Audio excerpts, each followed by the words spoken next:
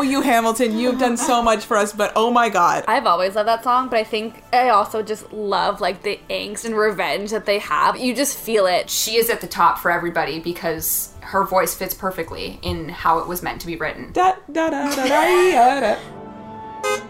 Hi, everyone, and welcome back to Off to Broadway, the podcast where we deep dive into anything and everything musical theater from the comfort of my car. I'm Tara. I'm Stefania. And in today's episode, it's time for part 2 of Hamilton. I am not throwing away my shot. I am Alexander Hamilton. Hamilton, just you wait. I am not throwing away my shot. So if you just heard part 1 of Hamilton, which was the explanation of how the show began, what we love. Now we're talking about performances. Shara is back for episode 2. Hi. So we are talking about performances in this episode, specifically the 3 times we've now seen Hamilton. So before we go super into everything and to bring Shara into this conversation, we are going to talk about our different experiences at Hamilton. And we are going to start with our favorite moments from the show as a whole overall. Shara, we can start with you.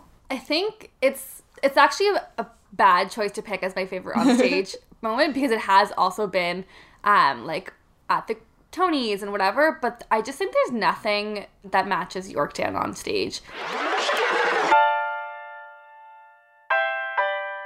The Battle of Yorktown. 1781. It's just such a magical moment. I think you were mentioning before we started recording how it takes some time to build up for some people, the show. And I think Yorktown is just such an amazing moment where like everything comes together and you're just so committed at that point and so much has happened like kind of slowly and then it builds up and Yorktown is just everyone's in sync, everyone's on stage. It's just beautiful. I think 2 things about Yorktown. It's so interesting that that's not the Act 1 finale. I know. Because you're so exciting, and then Lin-Manuel had to figure out a way to top it for the Act 1 finale, because I love that Act 1 finale. But it's interesting that he chose the climax of Act 1 to be Hamilton writing and not Hamilton fighting in a battle. But also, every time, or at least the past 2 times I've seen Hamilton, Yorktown always gets mid-song applause because it's so exciting and the audience can't hold it in anymore. And they just, especially for people who are seeing it for the first time and or don't know the music, they just can't not clap in that moment. Literally last night, you're like, it is the You Oughta Know mid-show. Right, because in the middle of You Oughta Know, people applauded too. That's what I was going to say. It sounds like the 11th hour moment in Act 1. Yorktown is one of those songs that I had listened to when I was listening to Hamilton, not in order. That was one that stood out to me. And we've always talked about how that song is so great on the cast album, and it's also so great on stage. As Shar said, it was the Tony Award performance. It is a full ensemble moment. It's a full dance moment. It's a full gun choreography moment. There's a lot happening on stage. The lighting is amazing. The climbing all over the sets. Like, everything is great in that song, and the orchestrations are high energy. The enthusiasm by everybody is just, it's really an amazing number, and I feel like we loved it so much before we saw it, and to have that translate on stage as well is exactly what you want from this musical. We always talk about that we have like different moments in our head of like things that we think are going to happen because we hear them a certain way on the cast recording versus seeing them on stage, and that one to me was exactly how I wanted it to be played, but seeing it just like really elevated it. Gotta start a new nation, gotta meet my son. We won! The world turned upside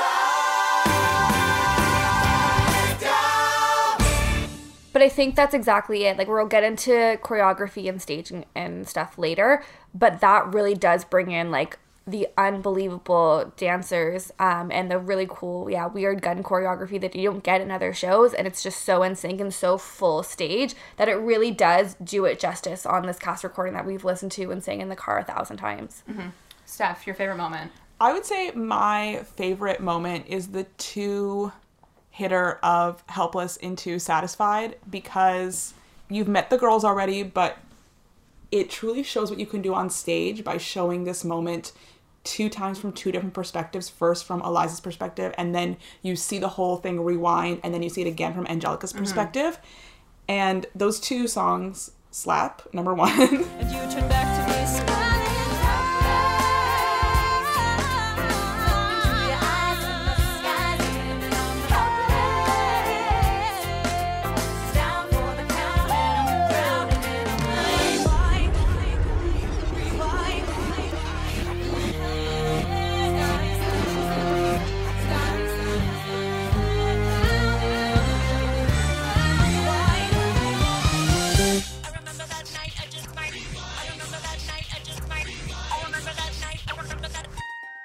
staging wise, when you see the candles fly in and then fly out and then come back in again, and you see them rewind, or they go back in the wedding, they all happens twice. It's so exciting, and I just think those songs are great together. Yeah, we obviously will have a lot to say on Satisfied and Helpless, so I think we should save that until we get into songs.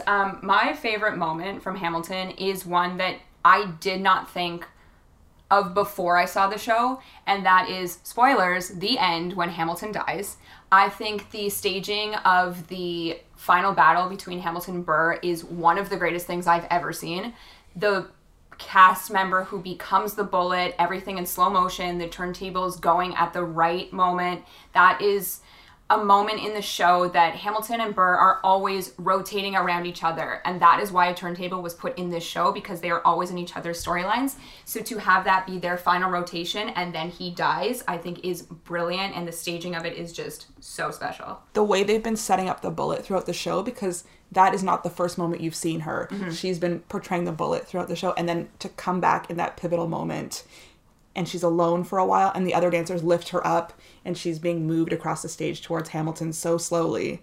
It's stunning. Yeah. I remember that was your reaction the first time you saw it too.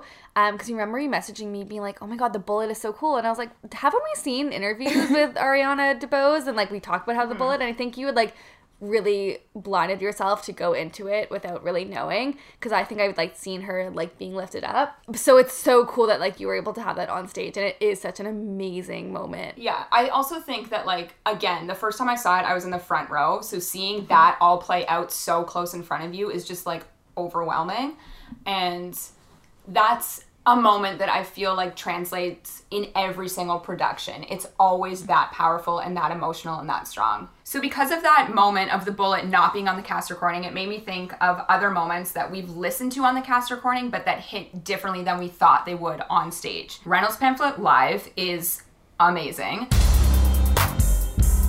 The Reynolds Pamphlet. Have you read this? Alexander Hamilton at a torrent affair. Seeing it for the third time yesterday, you watch different people. I know you were focused a lot on King George. I was watching the King because he's chilling on the balcony. Normally when he sings his songs, he sings them and he leaves. But after I Know Him, he sits in the corner and watches America try to govern itself. And he hangs out through the whole Reynolds Pamphlet on that balcony and then comes across the front stage. And you don't hear him at all in the cast recording, so it's not something you would know until you saw it happen. Yeah. And he really milks those moments. Yes. A moment that I love from Reynolds Pamphlet, and it's something I said to you yesterday, was there are so many papers on stage, and they just like keep flying. You're like, where are they getting these all from? And I'm just like mind blown at how many papers are flying. And how do they clean it up so fast? They are gone. They're magic. Maybe they have like sticky on their shoes and then just like bring it with them. Yeah, but that song is super fun on stage. Something else with Reynolds Pamphlet that is the most iconic moment of the song is obviously when Angelica enters and Hamilton thinks that she's there for him because they have this flirty relationship. But when she says, I'm not here for you, and then goes into her whole, like, Schuyler Sisters theme of talking about Eliza, it's just, that's the first, like, feminist empowerment moment in Act 2, and I love it. There is nothing more satisfying, than Angelica coming and dressing Hamilton down. Yeah. In that moment, and just putting him in his place. Mm-hmm. Angelica, thank God, someone who understands what I'm struggling here to do. I'm not here for you. I know my sister like I know my own mind. You will never find anyone as trusting or as kind. I love my sister more than anything in this life. I will choose her happiness over mine every time. Put what we had aside. I'm standing at her side. You can never be satisfied. God, I hope you're satisfied. Something else that I noticed last night, and we've also noticed in Buffalo, I think I was just overwhelmed in New York, so it didn't stand out for me as much as it did the last two times. Washington on your side on stage is so good, and it's specifically for me in the moment when it's Burr and Jefferson and Madison, and they are walking across the stage in their three lineup. Like diagonally? Yes, and the entire ensemble is following them, and then it goes into the whole Southern mother effing Democratic Republicans, and they just lose their minds and they're like jumping around the entire stage. It's such a strong performance by those three characters. I think it hits so much better on stage than it does on the cast album. The first time I saw Hamilton in London, I left thinking, wow, Washington on Your Side slays on stage. I'm in the cabinet. I am complicit in watching him grabbing and power and kissing. If Washington isn't gonna listen to disciplined dissidents, this is the difference. This kid is out. Oh, this immigrant isn't somebody we chose. Oh, this immigrant's keeping us all on our toes. Oh. Truly a skip on the cast recording, but seeing it and that choreography, and it hits at the right moment in the show where everything's about to blow up. And I thought it was so, so strong. And that's the first thing I thought. I've always loved that song, but I think I also just love, like, the angst and revenge that they have. You just feel it. So all the Cabinet Battles and Washington on Your Side, all those songs that you guys never really liked. Yeah, and it comes out a lot better on stage when you can see their angst. I literally think it's night and day. Same with Cabinet Battle. Always has been a skip for me. But again, because that's not the type of music that I'm interested in, so I never cared for it. But watching a rap battle about the Confederation on stage is something that you'll never see ever again in anything else. Ladies and gentlemen, you could have been anywhere in the world tonight, but you're here with us in New York City. Are you ready for a cabinet meeting, huh? It's something that works so well on stage because Washington comes and addresses the audience and says, are you ready for a cabinet meeting? And so you are the delegates, you are deciding, and putting the framing this probably was a somewhat civilized discussion in a courtroom as this rap battle that we're watching and taunting and cheering for really works on stage. And for me, it doesn't work as well in the cast recording. But it is interesting, after I saw it, I didn't go and listen to the Cabinet Battles, but I do go and listen to Washington on Your Side. I agree after with seeing that. it that way. Yeah, I also think it's interesting with Cabinet Battles in general, the way that it's staged there seems to almost relate to how cabinet meetings happen now. If you watch anything that's online, I know in Canada specifically, they put a lot of their meetings, it's either on the news or anything like that. You can watch it live. Yeah, and same with in London, like their meetings are insane, and with everything that's happening in the States, so to actually see like people stand up and yell at each other, you're like, oh, nothing's changed. It's all the same. But that's why I love it, because it's like, if you listen to the words, technically it's civilized. The sarcasm underneath is so powerful, and I love it. I don't know that it's civilized. I'm gonna show you where my shoe fits. Hey, turn around, bend over. I'll show you where my shoe fits. Excuse me.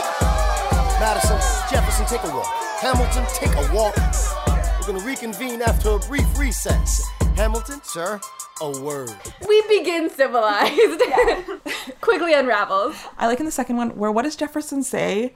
He says something like, who came to our help? And Madison's like, France? Yeah, yeah. The Jefferson-Madison relationship in Washington on Your Side, the Cabinet Battles, is great, and I've never seen it not played well. Madison is always just there to hype Jefferson up. Yeah. He's like his hype man. Yeah. Which also is so good on stage. Yeah. It does really work. He just always follows behind him, something you don't get on the cast recording. Mm-hmm. Something on the cast recording, and this, not to trash Lin-Manuel Miranda, who gave us the gift of Hamilton, but I don't know if his voice is always great. So Hurricane on the cast recording is a skip. In the eye of a hurricane there is quiet for just a moment. A yellow sky.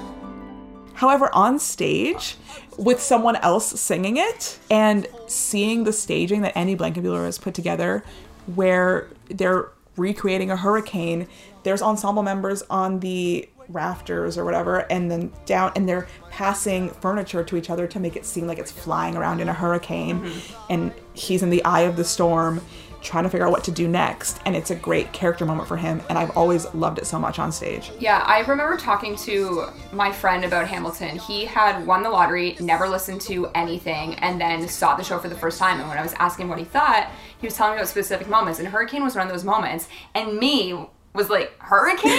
Hurricane is a standout moment from you? Like, have you heard the cast recording? Obviously he hadn't. So we actually saw the same Hamilton. Javon McFerrin, I'll shout him out now, he was my Hamilton in New York. His voice is stellar, and he is just such a strong presence on stage. So hearing him sing Hurricane, a song that I had always hated, made me want to listen to it, but I don't want to listen to it with Lynn's voice. So I still skip it. Even last night, Joseph Morales, our Hamilton, he did a great job with Hurricane. Joseph Morales' voice, we'll talk about that later, but he's an interesting Hamilton. Yes, and I do agree with you. The way that it's staged is honestly stunning. And the lighting in that moment, too, that changes when they talk about in the eye of the hurricane, it's yellow and then it fades into blue. It's just great. The other Lynn singing moment on the cast recording. Dear Theodosia. No, that's like you can't listen to that. Lynn, we owe you Hamilton. You've done so much for us, but oh my God. Yeah. Especially contrasting the gift of Leslie Odom Jr., who sounds so great on that song. You literally just want to hear his parts and then skip the rest of it. Well, thinking of the Hamilton we saw in Buffalo, Austin Scott has such a fantastic voice. Yeah. He played it on the Angelica tour, which we saw, and then he went and did it on Broadway, and now he's in Girl from the North Country. His voice is fabulous, and so him singing Dear Theodosia is like beautiful, and you get the emotion of that song that I don't get from Lynn. That's almost a moment that like is different from cast recording to stage. It's true. It's purely because not because of the staging, but just purely because you're like, oh, the song is actually pretty. Yeah, I have joked about this since we heard that the Pro Shot is coming out in October, but Lynn will be the worst part of the original cast. Like, I really do believe that. Again, we love you, Lynn. We just don't love your voice, and that's anything. I'm not a fan of his voice in most of what he's done. Mary Poppins? He was fine in Mary Poppins. I think talk sings. Yeah, that's the thing. Talk singing and rapping versus singing, which is what he's doing in Theodosia and Hurricane. Yeah, like Cabinet Battles, I actually don't mind. Yes, when he's rapping, it's fine. I don't really love the tone of his speaking voice. Yeah, so it's a the weird translation cadence into singing just like isn't it for me. This is not a Lynn hate podcast. So before we get off of this, the last moment that I just want to touch on for translating better on stage for me, I think is in Right Hand Man. It's a powerful song on the cast recording, but there is nothing like Burr addressing the audience saying like, George Washington is here, and then it's just spotlight on him pulling out the sword. It's amazing, and it really gets you hyped up for the rest of the show because it's so early. There are some burns that happen that the audience really gets behind, where Washington tells Burr to shut the door on his way out. Yes. The audience is always like, ooh. That's great. It's so fun. Something, especially with that song, that my dad was saying, and he saw Hamilton for the first time last night also, he loves all the Aaron Burr, sir. And that happens a lot in that song, especially when Hamilton and Burr are meeting Washington. I love all the internal rhymes that Lynn puts in. So Aaron Burr, sir, or something in Schuyler Sisters, like, history is happening in Manhattan, and we just happen. I think those hit. The hit within the lines and not just at the end of every line. Yeah. So to contrast what we were just talking about, let's talk about moments that hit on the cast album and on stage. They're powerful in both settings. For me, I think it's Nonstop. I agree. Nonstop is one you listen to in the car and you just like get excited. It's such a fantastic song, and it's in the tradition of, let's say, a Les Mis, where they're pulling all the themes together. Eliza singing That Would Be Enough, Angelica singing Satisfied, some Yorktown is in there, some Right Hand Man, History Has Its Eyes on You. It's all coming together as Hamilton. Wait, you're right. Hamilton is trying to figure out where to go from here. They've won independence for their country. Now, what is next? Mm-hmm. And he's trying to balance all those things. And that asks you the question of Act 2 is, where do we go from here? Alexander. I have to leave. Alexander. Look around at how lucky we are to be alive right now. Helpless. They are asking me to leave. Look around. Isn't this enough? He will never be satisfied. He will never be satisfied. History has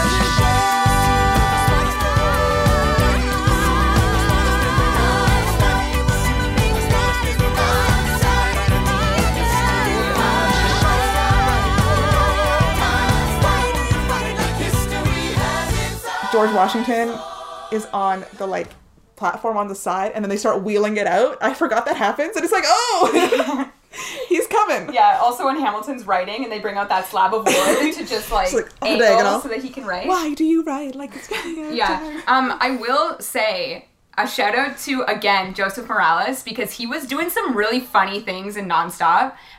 Specifically, I was chosen for the Constitutional Convention, he did like a superstar. It was really funny, and he was like super into that song. I mean, it's a full cast moment. We've talked about it extensively on our Act 1 finales episode as well. It is such a great Act 1 finale, and as we said earlier, you would think that Yorktown is the song to go there, but to think that there's another song that can one-up that and it's successful is kind of crazy, and Nonstop is definitely one of those songs. My song, that's exactly the same. Like, I don't know how you can say anything but My Shot, just because that is the song that you show to someone who, like, has never seen Hamilton, knows nothing about. If you want to show one song, it's My Shot. And the energy, like, you can, like, have the best time in your car singing to it, but then also on stage, just, like, when they're in that pub, they're taking shots every time they say a shot, and the energy of those 4 guys is just, like, unmatched with anything else. When you think about how the other 3 guys are supposed to be like behind the times, like their raps are slower and more like primitive kind, and then like the idea that like Hamilton comes in with like this new age rap and how like the musically it's represented differently too, and then just on stage it's so awesome. Yeah, I also love Burr in that song because he's like, guys, really? Like, why are we doing this? You are the worst, but... Yeah, exactly. It's also the first introduction to Lafayette, Hercules Mulligan, John Lawrence, and what becomes... I mean, Burr's in the song too. That 5-some, right? Like, those 5 people are so important on stage in Act 1 and in Act 2 as different characters, but it's really a great introduction because... I mean, I love the line when they're talking about your pants look hot and Mulligan just like slaps his leg down and like shows off his pants. It's just like very in your face. They're bros. They're bros. And it's his crew. Yeah. And then I also love in My Shot the whole monologue that begins Hamilton talking about death. And then obviously the Pass Patiently is the most iconic. I feel like it's used everywhere. Every time I see a news story about Hamilton, they're literally playing that clip. Pass patiently, yeah. Smashing it. Yeah. I'm past patiently waiting, I'm passionately smashing every expectation, every action's an act of creation. I'm laughing in the face of casualties of sorrow. For the first time I'm thinking past tomorrow. And I am not throwing away my shot. I am not throwing away my shot. Hey yo, I'm just like my country, I'm young, scrappy and hungry, and I'm not throwing away my shot. We gonna rise up. I also love the staging of it because like they have to do such a wide range of ages in this show, like starting from like I was 19 and then all of a sudden like he's wearing glasses in the second act and you're like, oh, he's fine. He's old now. But like they do such a good job in the first or I guess second and third song when they really let you know that like, hey, we're in university right now. We're like, they're bros. They're drinking beer in a pub. Like, I think that they do such a good job at making that known. Yeah, the only thing I'll say about My Shot versus cast album versus seeing it on stage, it's slower on stage. It is easier to understand what everybody is saying. I also think, like, in general, anybody that has not seen Hamilton and has only listened to the cast album, it is fast. Don't get me wrong, it is fast, but it is a lot slower than you would expect. I was surprised the first time we saw it. Last night, we were concerned that he wasn't gonna stay on time because he was going so slow. That's also him though. That was the way he was rapping it or singing it. He was like just half a beat behind, like a very chill Hamilton. But it was a moment when it first started, we're like, oh my god, is the orchestra gonna have to keep up with him? Like, what is going on here? So I will say it is slower, and I do think it is easier for people to understand if you've never listened to it. And that is the first time we hear them speed rap, so it flows like that throughout the rest of the show. A moment for me that hits just as great on stage as it does on the cast album, Room Where It Happens. I love the way that Leslie Odom Jr. sings it. I love the staging of that song so much. It's just Burr feeling left out and telling you that he's super upset about it. And we've now seen 3 different Burrs, and all of them seem to play that song the same way, that they just, again, feel that they need to be in that room where it happens. And I love the end of the song when Burr jumps on the table and the ensemble is dancing around him. We love the like thriller choreography in that moment. I think it's like one of the best endings to a song is the click boom and the lights follow Burr as he has his hands up to the ceiling and down to the stage. So it's just a great song. I've got to be in the room. I've got to know where it happens. I've got to be where it happens. I've got to be in the room where it happens. I gotta be where it happens.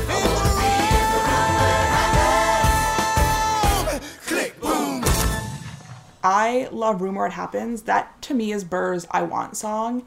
The show is about both of them trying to achieve their goals, and Hamilton gets his I Want song in My Shot right at the beginning of the show. And that's true to his character because he's moving so quickly. Whereas Burr's first song he gets to sing is Wait For It, and that's where your I Want song would normally go. But he is always holding back. He's not moving forward. So he says, wait for me to tell you what I want. But in Act 2, when he's being left behind, he's being left out of that meeting, that's when he gets to sing his I Want song. He's like, I want to be in the room where it happens. And I think making us, wait for that payoff of him explaining to us what he wants and what he's looking for translates to the rest of the show, because then he sees what I've been doing hasn't been successful. So he, later when he sees Hamilton, he's like, I learned that from you. I learned to fight for what I want from you. And even at the end, right to the end, spoilers, when he shoots Hamilton, he doesn't throw away his shot because he's learned from Hamilton, and that ended up being Hamilton's demise. I think just the way it's crafted is so masterful. Yeah. I also love the three of them, Madison, Jefferson, and Hamilton, making fun of him during that song when he says to them, like, basically what's going on, and they, like, look at him and then keep walking. It's just great. It's also, like, so transferable. Like, you can imagine today, like, whether it's in Congress or, like, a friend group or at work, like, you can imagine someone doing that and, like, shoving in your face and, like, walking away. Mm-hmm. They talk about a quid pro quo. Which is so funny because someone asked me at work if that was added. And I was like, no, that was always in there. But it just, like, hits more now because this stuff is literally happening right now. Mm-hmm. So it's crazy. For me, too, another moment that I think always hits the same as it does on the cast recording, and I think that that is due to the way that it's sung on the cast recording, all of the King George moments, yes, the acting around it is funny on stage and something that I think every person that steps into that character does whatever they want with, but those songs always hit. And those are the first songs I think that I really loved. Like we said in the first album, probably because I listened to them back to back because my CD was out of order. And we talk about the fact that Jonathan Groff was nominated for a Tony, the fact that in London, the Olivier was won for that character. So it's crazy that someone that's on stage for that little amount of time is getting such high recognition, but it really is a standout. And from what I've been reading of the Toronto reviews, it's been the best moment for everybody. That was the thing that my mom mentioned to me, the first thing she said after we saw it the first time. She was like, that King was hilarious. And I was like, well, compared to Groff, like, he was fine. But yeah, like, the King is something people remember. Mm-hmm. The first time the King comes out, I think if you're on the fence about it at that point, the King pulls you over. Yeah, that's what my brother said. It was interesting to ask him, what was the moment that turned you in it? He said the King. And I think it's where you understand tonally what they're doing with the show, because they get to be so comedic, even certain times playing with, like, lighting cues on things in a way that they don't do the rest of the show. They're a little more classy, if you will, whereas the King, they go full comedy with him, and I think it's a good choice. And it's interesting to see, I've seen Hamilton once in Canada, once in England, and once in the US, and to see the different ways the Kings land in different places. It's also nice because it's kind of like a break. Like, this show is fast and you really have to be, like, on the edge of your seat, like, keeping up with everything. And you kind of get, like, the King walks out very slowly and you're like, okay, I have to, like, think about what I saw. And then it's a slower song. Like, maybe that's why it's some of our favorites at the beginning, because we actually, like, understood every word the first time we listened to it, and, like, a lot of the other songs. So it's kind of like a break from this really, really fast-paced storyline. Honestly, one of the highlights of both the cast recording and seeing it on stage is Wait For It. Mm-hmm. We've talked about Burr. Leslie Odom Jr.'s voice is so stunning, and, like, how smooth it is works really well for the characterization of Burr. But Wait For It is important as a character moment, but also just such a great song. Wait for it, wait for it, wait for it. I am the one thing in life I can control. Wait for it, wait for it. I am inimitable, I am an original. Wait for it, wait for it, wait for it. I'm not falling behind or running late. Wait for it, wait for it. I'm not standing still, I am lying in wait. I would be interested to see a Burr that's not as smooth as Leslie Odom Jr., because the idea is that, like, he's so sure of himself. He's like, no, I'm good, I'm gonna wait. And it'd be really interesting to see if the tone would change if he wasn't so sure of himself, because, like, that's the idea, that at the end he's like, oh wait, was I better off on my own or was I better off with Hamilton? And to see, like, a different characterization, I think would be so interesting. I feel like I've seen a different characterization of every Burr. We talk about always the final line in The World Was Wide Enough, not the final line, but when he talks about making an orphan of his daughter. And I've seen it twice played upset and once angry. The Aaron Burr from Toronto, Jared Dixon, was upset when he sang it. I am going to shout out again Nick Walker, who was my Aaron Burr. Also, congratulations, because he just got cast in Ain't Too Proud since we recorded last week. So that's very exciting. But he is the best Burr that I saw, and every performance that I see after that, I compare it, and it's never as good, which is, I'm sure people can say that, like, that's a bad thing, but when you see someone that is just so amazing in a role, it's really just so far above everybody else. And I like seeing different characterizations of it. I think Jared Dixon was not as confident as other Burrs that I've seen, a little more timid, and his characterization was a little more always following behind Hamilton instead of confident. I've always said that I think that Burr is a more important character than Hamilton. As we know, he narrates the entire show. So when you have someone that is not that much of a stage presence, it diminishes, I think, what the character was written to be. Last night I saw in the staging of Wait For It, because it was the third time, very fortunate to have seen it for 3 times, but I was able to watch ensemble and staging moments, not focus always on the person singing or what they're guiding your eyes towards, but to other little Easter eggs that are putting in for you. And during Wait For It, I guess I noticed for the first time the ensemble around the stage. Some of them are on the scaffolding around, and some of them are surrounding Burr. And the way they're, like, reaching for him and pulling out from him, like, in time with the lighting, was, like, really, really beautiful. Maybe this is the time to talk about Andy Blankenbuehler's choreography, because I just love it so much. It is so simplistic. They're never coming on stage and doing a full choreographed dance number. Everything is in service of the words and telling the story. Every movement ties to the words that the characters are saying, and sometimes they'll just come in and do a count of 8 and then leave the stage again. They don't overuse the dancers. They really are just to fill out the moments, and I think it's so successful. Nothing is super intense dancing in this show, but it is difficult because it is very specific. I don't know what else to say except that I love it so much, and I think it's interesting. It's not something I've seen before very much in musical theater. The very muted, like, small movements used to tell the big story, and having them all done in unison or just a few people at a time telling it is really good. I think what also helps with that, and this is probably a collaborative thing with Andy and the costume designers as well as direction, is every ensemble member is wearing the same thing, basically. They're all in white, and sometimes they put a dress on, or they put a jacket on, or they wear a hat, but it really doesn't make you look at one person specifically. Hamilton is an ensemble show. There is not, other than your leading players, obviously, but when you see shows and there's always that standout ensemble member, I don't feel that way with Hamilton all the time.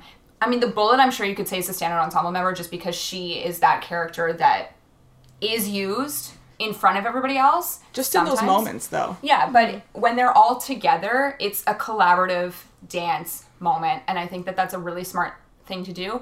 Also, something that we noticed, again, after seeing it for the 3rd time, is how much they hang off the set and jump down on a specific beat. It's something that, like, I've seen them hang off before, but you don't notice that they're actually hitting every mark until you take your eyes off the people in front and watch everybody around. I think it's so powerful because until, like, you sent us that video of the choreography, like, kind of broken down, you almost don't think of it even as dancing. And that's what's so cool, is it's unlike any other musical theater show because they're not doing some big elaborate number, which obviously has its place and it's really cool in that, right? But in this show, it's really, I would define it more as, like, movement than dancing, because they're just doing, like, little tweaks but just in unison or with the beat or on and off beat or whatever. And it's, like, just so powerful because it's not a big show. It's just, like, behind and there and always present. Like, they're always on stage. I agree with that for the entire show, but I disagree that there's not a big number. I think Yorktown is a huge dance choreographed number with the guns and that is the place for it. You want that number to feel Yeah, big. as well as Rumor It Happens, there's that moment when the ensemble does that big dance, and in Nonstop, when they're doing things at the end. And I mean, you could argue that Hurricane too, because the ensemble is moving everything with their bodies, all of the furniture. So I do think that, yes, there are like simplistic moments that happen in the back, but to do a choreographed gun dance is not something that should be. No, for sure. It's just more, these are not Casey Nicola dance numbers. That's, I guess, the epitome of... That's exactly what I was picturing. I was picturing the prom. Yeah, it's so different, and that works perfectly for the prom, but the way in Hamilton that those big dance numbers are used so sparingly, and even the way they're used, it's not big jazz numbers, it's very contemporary movement, which goes with the contemporary music, the way that they're holding the guns, and sometimes they're just miming the holding the guns, and it suggests that they're there, but they're not always there for them. Yeah, I would argue that I would never compare these two shows. No, of course not. So I think that the choreography goes with the notion of Hamilton is a show that when it jumped into the theater scene 5 years ago, broke the boundaries of conventional musical theater. So they had to break the boundaries of the conventional musical theater style of dance. And they do it well. The spectrum of musical theater dance maybe runs Hamilton, or not the same, but somewhat similar, like this season's West Side Story. I was going to say, yeah. All the way to the other side to the prom or a Moulin Rouge. And it's so funny because Moulin Rouge and Hamilton, I think there's a lot of overlap in those ensembles, because just because it's more simple movement does not mean it's not very difficult, and does not mean that there's not very trained dancers in that ensemble. There are such fantastic dancers that were in both of those ensembles and using completely different skill sets that they learned growing up, learned dancing, and I love to see them being able to flex different muscles in different shows. I also think it's amazing for a choreographer, as we've said in previous episodes, like he just worked on the new tour of Cats. Like that style is very different to Hamilton, so he really gets to just like play around and have fun with whatever show that he is a part of. He is very responsive to the music, thinking about, he did In the Heights, he also did Bring It On, he did Hamilton, he did Bandstand, you know, the new Cats production, he had the Cats movie as well. Just thinking about all of those things have such different styles, and they're all in service of the story you're trying to tell, which I think is what makes the choreography so great. I think now that we're talking about him, it's important to say that just as the 5 characters on stage, the 5 leading men, are such a collaborative team, there's also 5 leading men off stage, for lack of a better term, that are a collaborative team. Lin-Manuel Miranda, Tommy Kail, Annie Blankenbuehler, David Corns, and Alexander Lacklemore. Those 5 guys, without all of them working as a team, I don't think Hamilton would be as it is. I know that if you talk to people that don't know Hamilton or go into looking at all of the people that are involved, would just think that this is Lin-Manuel Miranda's show. It's not. Yes, he gave us everything, but without everybody else that worked on it with him, again, we wouldn't have the show that we have. So I think this is the perfect moment to talk about staging and direction. Tommy Kail is a genius, as we know. Just to talk about some staging moments that I think are so amazing, and I know that this was a collab with Lin as well as David Corns, obviously, because he built the set. Let's talk about the turntables. To have a storyline that is legitimately about 2 characters that are always rotating throughout each other's life, to build a turntable to actually show that is so smart and such an amazing use of material and stage. And I think Hamilton really showed other shows what turntables can do. I always say that a turntable is another character in a show. I've said this with Come From Away. I've said this with Hadestown. The set in general can add or detract from a show, and the turntable really adds to the movement of the show because the characters in the show are always moving. Yeah, so this is a turntable. There are 2 turntables. That there's a big ring and then there's an inner ring. For anybody that has not seen Hamilton or has never seen a turntable, we talked about the amazing use of turntables in Satisfied and in Helpless, so I feel like we should start there. The transition from Helpless to Satisfied, we see the turntable going in one direction, but when it's rewinding, the turntable goes back in the other direction, and it tells the audience that we're going back in time. It's just so dramatic. Like, it's the best way, I think, to explain to the audience what's going on, because musically, if you're listening to the cast recording, you really don't understand. They do such a good job with the direction to, like, let the audience know what's going on and fill them in. My brother was saying that he didn't realize, he had heard the song Satisfied before, but he didn't realize that it legitimately rewinds. So seeing the actual rewind is insane. The visual of it is so important. And again, the choreography mixed with that of, like, the dancers rewinding type thing with their movement is so cool too. For me, the turntable moment that I always picture is in Nonstop, where Angelica is leaving and her and Hamilton are on separate turntables, and she's going one direction and he's going the other direction. They're moving away from each other. She's like reaching back to him. That's the perfect use of these two turntables moving in opposite directions. Also a Nonstop with Eliza and Angelica. And she's moving on that same turntable as well. It's amazing in that song specifically because Eliza is starting to sing and she's basically having a conversation with nobody, and then she comes right in front of him. And I always wonder, what if the turntable stops? I would be so interested to see the Hamilton No fly. with like the no fly Hamilton, the no turntable Hamilton. Yeah. What do they do? It's not the same show. No, it's completely different. There's got to be a contingency plan. Except that I also like that they don't overuse it, if that makes sense. Like, there are certain songs, like the ones we've just mentioned, that, like, hit, and it's awesome, and it's such a good use of it. But then when I, like, picture the show in my mind, I'm not picturing them in constant motion in a circle type thing. Like, there's moments when they use it, and there's moments where it's, like, really, really slow and you barely notice that it's moving. But it's an appropriate use that, like, really points out the timing and the changes and when people are moving in and out of each other's lives. For me, the turntables are a Hamilton thing. Yeah. They're used to show Hamilton that he can't sit still, that he can't stop moving, that he's always moving around each other. He's always trying to move to the next thing. Burr is such a stationary character, and so even if the turntables are moving, they're moving around him. Yeah. They're not moving him along, except for when he's in relation to Hamilton. It's always conveying Hamilton's thoughts, Hamilton's movement, Hamilton's, writing like he's running out of time because he can't stop going, he can't stand still. Yeah. I also like with the turntables that they actually use it to help the ensemble members walk and move. I'm thinking specifically in Skylar Sisters, when Burr comes out to do the very beginning, he's walking on that turntable because he's about to meet these three girls. We gotta go. Yeah, exactly. Gotta get the job done. So it's one of those things that it's used, I think, more than you think it's used, because I do think there is almost a constant movement throughout the entire show. Sometimes it goes very slow. Yeah. That's my point. That's what's so interesting is, like, it changes. It's not telling the same thing for different characters. Maybe for Hamilton's really fast. For Burr, it's moving everyone else but him. But I agree, like, for different characters, it represents different timing, different movement. I think it's so cool. It also makes me wonder, when you're talking about, like, the five guys behind the stage, what order is it in? Like, at what point do you have to, like, speed up or slow down music so that the turntable can go at the right space, so that Burr can get to the right side, so, like, the choreograph.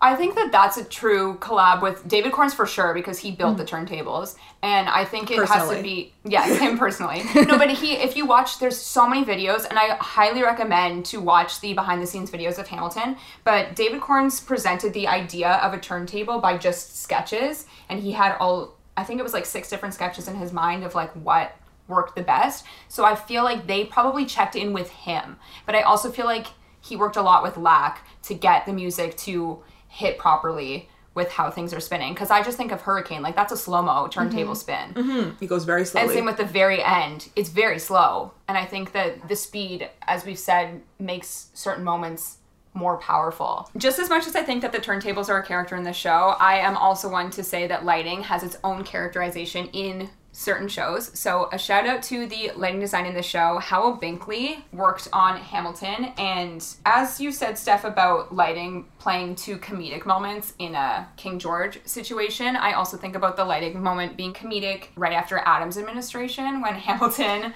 is yelling.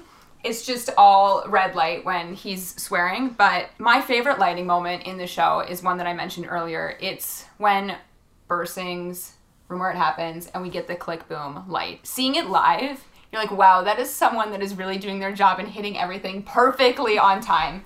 And it's such a powerful moment and there's emotional impact on it. I also think the very end, which we said last night, that end orchestration should be on the cast album. I want to jam to it. It's great. Yeah. But there's also a moment there that the show is just lit house lights, and then right as the orchestrations end, it's the click boom again and it turns red. So I just love that little lighting moment. I think it's great. The difference between like the lighting in like Skylar Sisters, where it's like so positive, and then The World Was Wide Enough, where it's like dark and you know that this is the end. The lighting like really, really sets the tone for you. Mm-hmm. Especially just talking on dark lighting, Burn. The Yeah. stage is pretty dark, and then the really only light that's there is that fire. So that's also a really smart thing to do. But that's why I say that, like, in this show specifically, the lights are a character. And we forget about these things when we hear about the people that make the shows. So just as a, like, overall, everyone that is working behind the scenes, there are so many people that are attached to any show. And I feel like Hamilton is a big one because, I mean, there's 3 tour casts going around right now. There's a sit down in San Francisco, New York, West End. They're going to LA. They're going to Australia in March of 2021. So there's a lot of people that are working on this production to make it everything that it is. So I just want to like shout out in general that yes, we have these amazing actors. Yes, we have amazing director and book writer and lyricist and everything. But the people behind the scenes are working just as hard and they deserve just as much recognition. To think about how many different moving pieces there are and that they all have to coordinate and make it all make sense together and compromise, and even every single tiny detail that they put in, it's crazy to think that it all came together into this show. Yeah, and when you're having this conversation after we've just talked about how the dancers jump from the sets and like hit their mark at the same time, like those lighting cues have to like change and adjust to exactly what's going on that particular night, and there's someone behind it every single night. Shout out to a stage manager. Cue to cue for Hamilton. Crazy, because they're controlling that turntable, I'm sure, too, going in opposite directions because it changes directions all the time. Wow. Something that's so interesting about Burn, because we were just talking about it, is the idea of Eliza's narrative, because she says, she's like, I'm taking myself out of the narrative. And I think a huge through line of Hamilton is the telling the story. It comes back over and over and over again. You have no control who lives, who dies, who tells your story. And it's crazy. I doubt Hamilton would have thought that someone like Lin-Manuel Miranda would be the one who's created this legacy for Alexander Hamilton. But it's something that I think is so important and is maybe one of the thesis statements of Hamilton, because that's what you end with Eliza telling Hamilton's story and explaining how she told that story. But it's also something that Hamilton was so obsessed over, the way he wrote the Reynolds pamphlet to try and control the narrative, to get out in front of something that could have hurt him for being president and ended up screwing everything up for himself. Or when you talk about something like Say No to This, where Hamilton's always saying she said before she says anything. So you're knowing that this is all from Hamilton's perspective. He's an unreliable narrator in the situation, that you know that it's not, we don't know if this is historically accurate, but this is one man's telling of what happened here. Mm-hmm. And, you know, there's a moment, I can't remember what song anymore, but Hamilton and Burr are talking about how someone got a street named after them and the Mercer legacy is complete. All they have to do is die. All they have to do is die. And that they're so obsessed with their legacy and they're so obsessed with how history will remember them. And it reminds me of, especially the finale, Who Lives, Who Dies, Who Tells Your Story, reminds me of a line in the finale of In the Heights where Usnavi says, I ain't going back because I'm telling your story.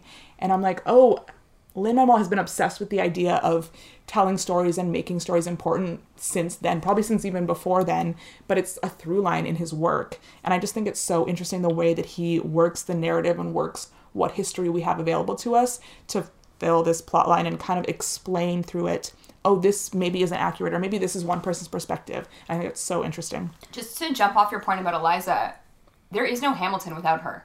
For sure. And I think that that's something that we learn as we see the production and see different productions of it, that there's a feminist angle that weaves its way throughout the entire show. Hamilton has a lot of trust in Angelica too. So he looks to her for advice. He writes to her, telling her about what's happening at this stage in his career. And to have such a male-heavy cast and to have your show finish with your female lead is so smart. And I didn't notice until yesterday that in Who Lives, Who Dies, Who Tells Your Story, when Eliza is talking about the orphanage and then when Hamilton comes out, she steps back and they have this moment together. he pushes her forward to finish that storyline for him. So it's also something interesting because, you know, Eliza says in the song about the orphanage specifically, that orphanage is still open today. These are women that were not talked about, obviously, way back then, and not talked about before this musical came out. There are people that are now searching Eliza Hamilton and Angelica Schuyler. Not so much Peggy, but Hey. Peggy was very important. yeah, but these are women that were not Google search before, and now they definitely are. And I think that is also just a testament of like who he put in his original cast, because you had such a strong Angelica with Renee Lee Scolsbury and such a strong Eliza with Philippa Sue. So to have those two women be your representation for these characters 5 years ago is the reason I think that people are now interested in the female perspective. There are great roles for women in this show. It is a show about men, and all their character moments are definitely in relation to the men in this show, but I do think there are fantastic roles for women to be playing. Specifically, Angelica, she gets to rap, she gets to sing, she gets to put Hamilton in his place. And Eliza is something that I think on the cast recording or the original cast, Philippa Sue made it look so easy, and as we've seen multiple casts, it is not easy at all to sing those songs. I think the question is, why is Eliza a difficult character? And I think in the first act, it's just a hard vocally role to play. We've seen 3 different Elizas. There's only been one that I've liked. On Broadway, I saw Lexi Lawson play Eliza. I also randomly saw her play Mimi in Toronto in Rent. And her voice is so beautiful. And she played Eliza with a sweetness, almost innocent, but then when everything switches in Act 2, she was really aggressive towards Hamilton. And I haven't seen anyone able to, I'm going to use the word compete, because I also think that this show, as we've said, is an endurance beast. So I think it is in that first act that it is harder for the Elizas to compete with the rest of the characters and maybe keep up. I've seen 3 different Elizas now, and every time they sing Helpless, I'm always stressed. I never feel like they're nailing it. And it's tough because that's the first time you really get to hear Eliza sing. She sings the Schuyler Sisters before, but Helpless is her first song. And it's always made me stressed. And then the rest of the songs that Eliza sings always go better for whoever I've seen. Every single time. This is a pattern.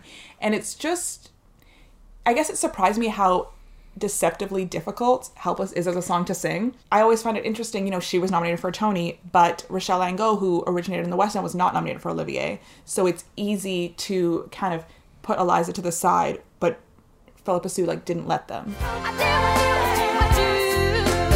I never felt so.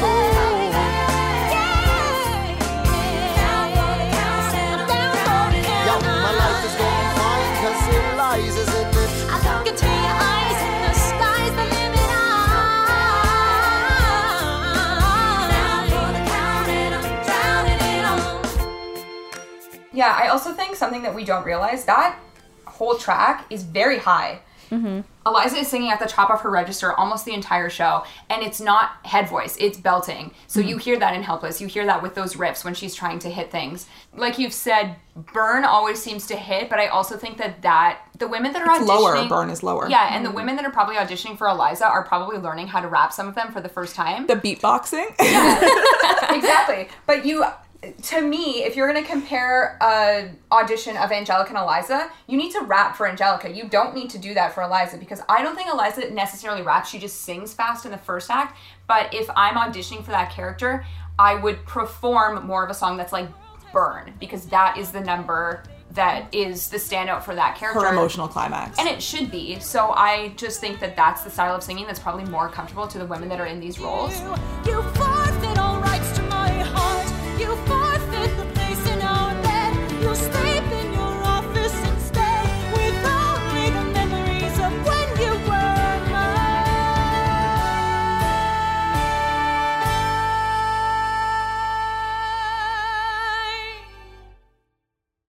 I hope that you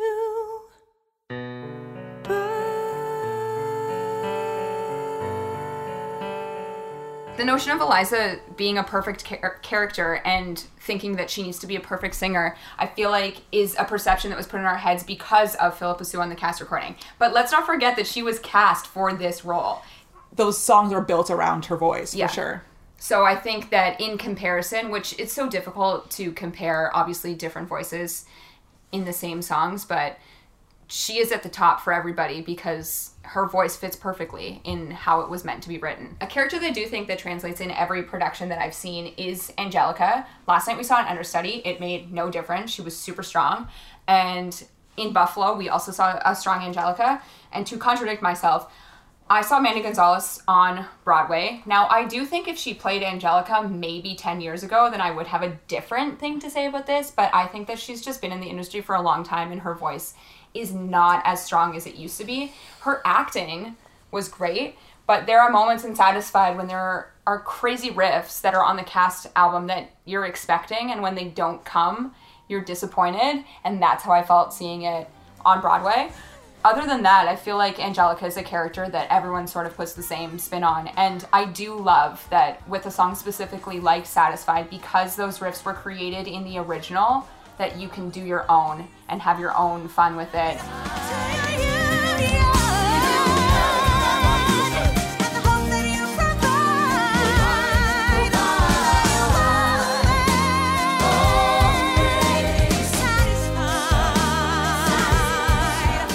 We saw last night the end was like an octave higher than it should have been, and it was great and amazing. So I love that. But yeah, that's like, to me, like an alphaba. When you see it one time, you're like, yeah, like you hit it properly the first time the way that it was meant to be written, and then when you see it more, you're like, oh, you guys are stylizing. I love stylizing, so to hear that on different characters, I think is great. A character that I am obsessed with on the cast recording is George Washington. I think Christopher Jackson's voice is great. There's like a little like rasp in it. I don't know. I love it.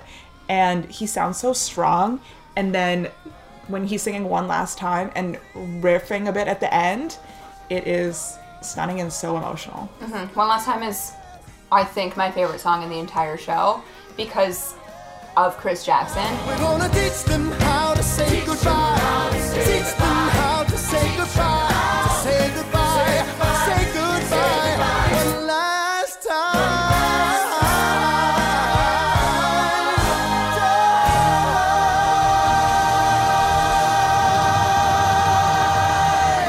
And Paul Oakley Stovall, who played George Washington in Buffalo, gave us the One Last Time that I wanted. You want those riffs to be so strong and so powerful. We had never cried as much in a song than we did in that one.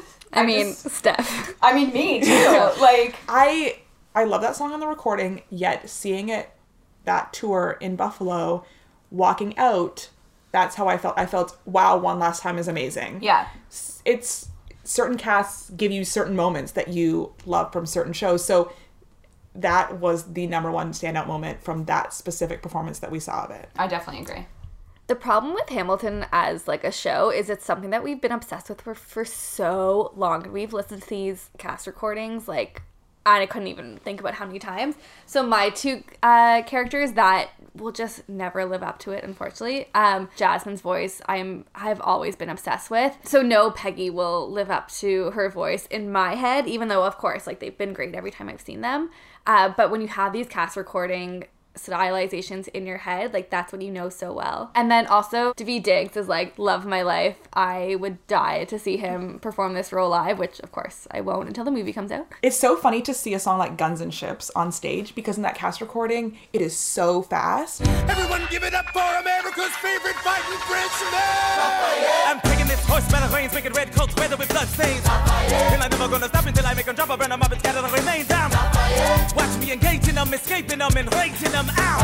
I go to France for more fun. I come back with more guns and ships. And right before it starts, I'm always like, can they do it? Are they going to be able to do it? And I've never been disappointed, honestly. It's always been fine. Yeah. But it's such a fun, great song. And Daveed's rapping style in both as Lafayette and in the second act as Jefferson is so specific that it does feel like every person who's ever played that role has listened to the cast recording a million times and is just imitating his exact cadences. Probably because there's no room in there to do anything else. Yeah, I also think it's a tone of voice thing. Specifically, the Lafayette Jefferson in Toronto, Warren Egypt Franklin, he had very similar intonation to David's voice. To contrast that, the most different Thomas Jefferson Lafayette that I've ever seen is James Monroe Iglehart. That is not a David impersonation. That is him literally becoming that character in Friends. So maybe that's why, I mean, as we've said in both episodes, I never listened to those songs before. And then when I saw that version, it was nothing like that already existed on the cast album. For anybody that doesn't know who James Monroe Iglehart is, his most iconic performance was the genie in Aladdin. He oozes confidence, whether he's on stage or off stage. So when he came out for Thomas Jefferson and he walked down those stairs, I have never heard an audience scream for someone like that. He asks for it, though. Yes, Jefferson always asks for it. He wasn't asking for it when I saw it. It was just like, oh my God, who is this character? Because that's the presence that he gives off as a person, and that is how Jefferson should be played. But Toronto production was the first time that I had heard someone almost imitate David, because that version of Jefferson is one that's just in my head. Going hand in hand with the Lafayette Jefferson character is the Hercules Mulligan James Madison character, who from Act 1 to Act 2, they are such different characters that they're playing. It is so funny. The way that James Madison is so serious, but Hercules Mulligan is so over the top and funny.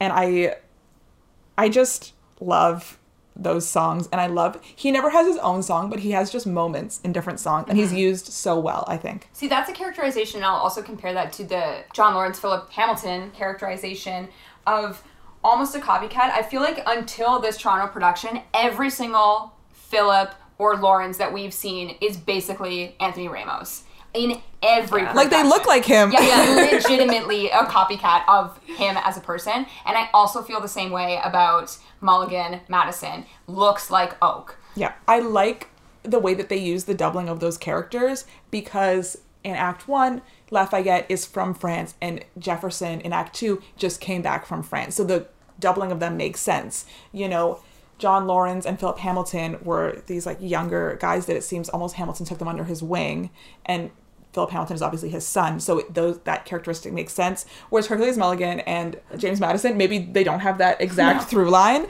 but those are the two that are left. But the doubling of them always makes sense, and it's never confusing. There is a through line between the characters, and even the first moment you meet them in Alexander Hamilton, when they say, "Me, I died for him. Me, I fought for him." Those things happen for both versions of the character, both characters that they play. Someone that I've never been obsessed with on the cast recording, and we hit on this earlier, is Lin-Manuel Miranda's voice on Hamilton. So seeing different characterizations of Hamilton has been the most interesting for me. So I'm going to talk about Javon McFerrin for a second, because as I said, he was the Hamilton that I saw in New York. He is a bit older than the other Hamiltons that I've seen, so he has more of that powerful, confident, I've been on stage before voices. And I think it also was more emotional for me in the second half when he becomes a dad, because it was like, oh, you could be a dad. He had such a great chemistry with his bros and had a great chemistry with Eliza, so I loved his interpretation of that. We need to speak on our Hamilton in Buffalo. Austin Scott, as we mentioned earlier. If I was ranking my Hamiltons, I saw Ash Hunter in London, Austin Scott in Buffalo, and Joseph Morales here in Toronto. And if I was ranking them, it would be Austin Scott at the top, then Ash Hunter, then Joseph Morales. Austin Scott is young and might be one of the youngest Hamiltons to be in it. I think he's around our age. Yeah, and his voice is great, but to watch that young, excited Hamilton in the first act is exactly how it should be played. It's so believable. Mm-hmm. And that was a performance, yes, we had left thinking about George Washington, but we also left thinking about Hamilton. Am I wrong that, like, didn't Austin Scott, like, get cast in something else, like, right after we saw him in Buffalo? He went to Broadway. Yeah, okay. Mm-hmm. Right. Because, like, we saw that and we're like, oh, okay, that was, like, the right call, because he was incredible. Anyone that is on Instagram stories and looking at the Hamilton gifs, Austin Scott is the Hamilton, so... It's interesting for a character that spans 30 years in this show that you have to cast one age somewhere in there, and they have to play all those ages. So Austin Scott nailed Act 1 Hamilton, whereas you know, others who are maybe in their 30s or 40s are going to nail Act 2 Hamilton a bit more. I loved Austin Scott. One, his voice is gorgeous, but also he captured the youthful energy that Hamilton is just this ball of energy that can't sit still, that can't stop writing, that can't stop moving. And he fully captured that. And there were moments when he's hanging with his friends that rang so true with that. Whereas his Act 2 was still good, but his Act 1 was like most authentic, perfect for me. Yeah, and I feel like in the Hamiltons that I've seen, it's the Act 2 that gets me more than the Act 1 because there wasn't that youthfulness, and that was something that's always been missing. So to get that and to see, it would almost be interesting to like double cast, you know, to like have a young one and an older one, which I know is obviously not something that they'll ever do, and they shouldn't, because someone should get the opportunity to play the role fully. Someone needs to call out mid-show. Yeah, but I just think it would be interesting to see, and maybe that's something not in this movie, quote unquote, but if they were to ever make a movie, I do think that Hamilton would be played as a 19-year-old and then played older when he has kids. I think it's also, now thinking back, like, it speaks so much to their characterization that we see this huge shift in Hamilton from a 19-year-old to a 30 whatever he dies, I don't know. Whereas like Burr is an old soul at the beginning. He's patient, he's waiting, and you don't see that dramatic shift because he doesn't grow up as much. He's already like older when the show starts. Mm-hmm. I mean, if you think about the age range and the time passing, it's a little messy, but you ignore it. You know, you have an actor who's in their 20s probably playing John Lawrence, Philip Hamilton, who when you first meet Philip Hamilton, he is 9 years old, but he is an adult man on there. Yeah. And he's a 9-year-old and then 19 4 seconds later. Yes. I'm only 19, but my mind is... Just to round out our Hamiltons, because to speak on a performance that grew on us, Joseph Morales as Hamilton, which weirdly enough, all three of us have seen. Shara, you saw him in 2017? Yeah. In Chicago. And he is currently playing Hamilton in Toronto only until March 29th. It took some time for us to get into this Hamilton, and I don't know if it's because he was doing some sort of weird accent or if it was his rapping or singing style. But what we found worked so well with him is that, you know, you get your Hamiltons that are young and excited and confident, but I haven't seen Hamilton played cocky until I saw this, and I think it's important for that characterization to be expressed because, let's be honest, at the end of the day, like, Hamilton is not a hero. He is someone that had an affair, and he spent more time trying to further his career than spending it with his family, and... betrayed Lafayette. Exactly. So there are things about his life that are messy, so the character should also feel that way in some sense. What he did very well was his flirtmances with the girls was awesome. There was a sexiness to his Hamilton that I've never seen before. When he first meets Angelica and we see them have this conversation in Satisfied, you're like, oh, he is so into her. And then when he basically flips the switch and goes over to Eliza, it's like, okay, so this love triangle is like being created right in front of our eyes. So I think those were the things that he did so well. His rapping style, as we said, was interesting. He was almost slower than everybody else that was on stage. It's interesting because I associate Hamilton with a character who is frantic, who can't stop writing, can't stop moving, always has to be doing something. But that was not the way he played it. He played it very slow, very relaxed. I described him a little bit as Stoner Hamilton. Yeah. And he was very behind the beat almost in a way that's like, I don't need to rush through this. Mm-hmm. I've got this. Don't worry about me. It really is confidence, right? If you're like, yeah, go at my pace. But I don't know that was the confidence that I've seen before. That's why I threw out the term cocky. It was a cocky confidence. It's a different version of it. I really, during Alexander Hamilton, when he first started rapping, I was not about it. However, throughout the whole show, his Hamilton really grew on me. Maybe he was a better Act 2 Hamilton for me than Act 1 Hamilton for me. Like, as the character matured, his characterization fit into it more than it did right at the beginning when he's a very young Hamilton. Yeah, I agree. His Act 2 was very strong. Mm-hmm. So it was, and also when he dies, like, I felt for him where I haven't in other instances. I mean, the end always makes me cry, obviously, just because of how it's written and how it's staged, but I actually like really did feel for Hamilton in this performance. So On the cast recording, the king is played by Jonathan Groff, someone who we love, and the way he says awesome wow is how I hear it every time. Yeah. And so to hear other people say awesome wow, it's good, but just never quite there for me. Awesome. Wow. But I love the very sassy way he played the king, and I think that's definitely allowed future kings that I've seen or other kings that have played it to go over the top. It's given them permission to have fun with it. And I just think back to when I saw it in London for the first time. I saw Michael Gibson playing the king. He'd won the Olivier for it. And it was interesting to see it in London because the king is the moment where I felt people in London, or the audience in London, relaxed a little bit. They're like, oh, this is someone we recognize. And when he screams at the audience to sing, when he says everybody, in London, everybody sang. We're like, da da da da da. Da da da da da da.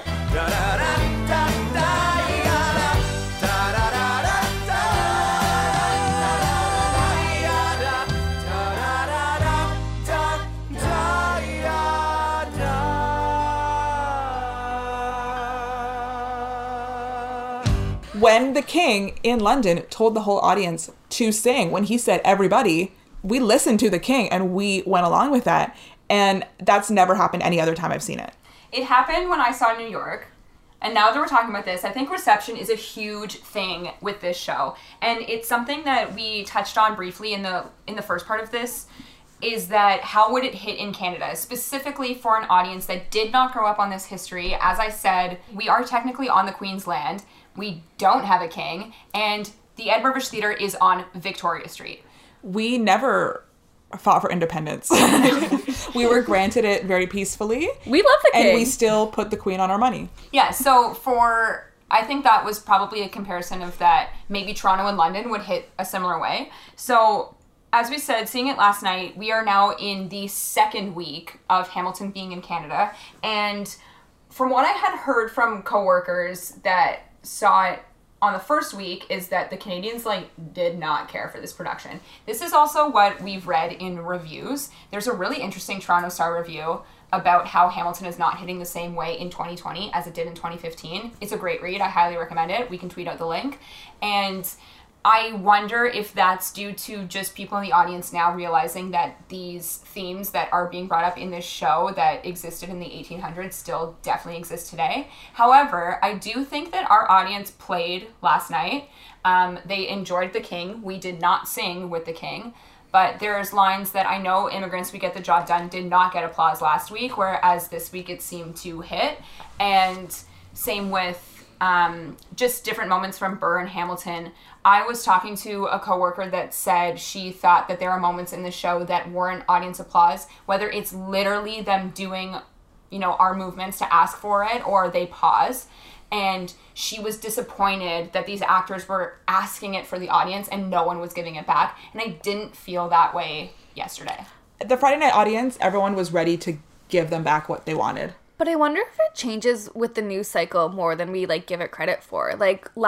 I know that we're recording this a little bit earlier than it's going to come out, but the first week it hit in Toronto, it was a really rough week for the United States, news-wise, whereas, and that's kind of what that article that we're going to tweet out is, the political stage has changed a lot. When Hamilton was released, Obama was president, we were so optimistic about the future. Immigrants had a little less trouble than they're having now in the States. And that's kind of shifting, and it kind of shifts with the news cycle week to week as well. So I don't know if that's going to affect how it plays in different cities. Mm-hmm. But to speak specifically on reception, I think what we noticed last night, the Canadian audience is very respectful, but I've also noticed this in multiple productions that I've seen in Canada versus other cities. I think New York audiences are getting better at that, but everyone was pretty silent during the entire show until asked to applaud or after songs. Or when they were moved to applaud. Yeah, but I legitimately think that everyone was listening. I think that there's a lot of people in these Toronto audiences that have never even listened to Hamilton or even know what it's about. And I think that's due to subscribers being an older crowd and primarily, right now at least, the only people that are going to see it. Well, they also sold subscriptions on the basis of Hamilton this year. So this is what a lot of people have bought their subscriptions for. So you best believe they paid their $1,000 or whatever to listen to Hamilton and not be disrespectful during it or not pay attention. Except, I wonder also if it's going to hit with this crowd, because we've talked about this before. Mirvish subscribers are typically an older audience. And I was telling you guys this earlier. I'm going with my grandma in a couple weeks, and I literally have sat down with her with YouTube lyrics to some of the songs and training her to be ready to go see Hamilton, because she's almost 90 and is not going to be able to keep up with the rap. And without me, like, prepping her and making sure she kind of understands the story, she won't understand enough. And I wonder if there's a lot of people going that are a little bit more elderly, that rapping it's too fast for them to be able to understand the whole story. It's a different kind of music than you're used to listening to. And I think on the complete flip side and the opposite end of the spectrum, to be negative here again, but the people that want to see Hamilton are a younger crowd, but they can't afford to see it. So that's something that I think will always be a problem no matter where you see it with reception. Like I said, the best time I saw it was in New York, but that seemed obvious because of how many New York lyrics are in this show, and it's catered for a New York audience. I think that we had a great audience in Buffalo, and I think that the audience in Toronto is subdued right now. I wonder if later in the run, if like the fans have bought tickets because the subscriber tickets are gone. But it's hard to get the audience that it wants in those seats when they're that expensive. But they built that for themselves, right? Yes, 100%. They have priced out a lot of their target demographic. And, you know, we're entering the lottery on the app every day, haven't won. It doesn't seem like enough to make it accessible. And you can hear more about the accessibility in our previous episode where we go fully into the extent of how Hamilton can be considered a Dirty Money production. But to end this on a positive note, I think the overall is that we are still super obsessed with Hamilton. And to keep on the theme of obsessions, it is now time for our Obsessions of the Week. Before Lin wrote Hamilton, he wrote another musical. It's not Bring It On. Oh, really? Yeah, we have the same obsession. It's not Bring It On. I know we're all shocked. Honestly, I'm shocked. This was your one chance to have a Lin through line for Bring It On, and you didn't take it. You didn't take your shot. In 2013, there was a reunion concert of the original Broadway cast of In the Heights, and their performance of 96,000 is so much fun. There's a couple videos of it on YouTube, but near the end, there is just a moment where Karen Olivo and Chris Jackson just wail into their microphones, and I rewind just that 30 seconds over and over and over again because it's so, they're not even saying words, they're just yelling. It's so good.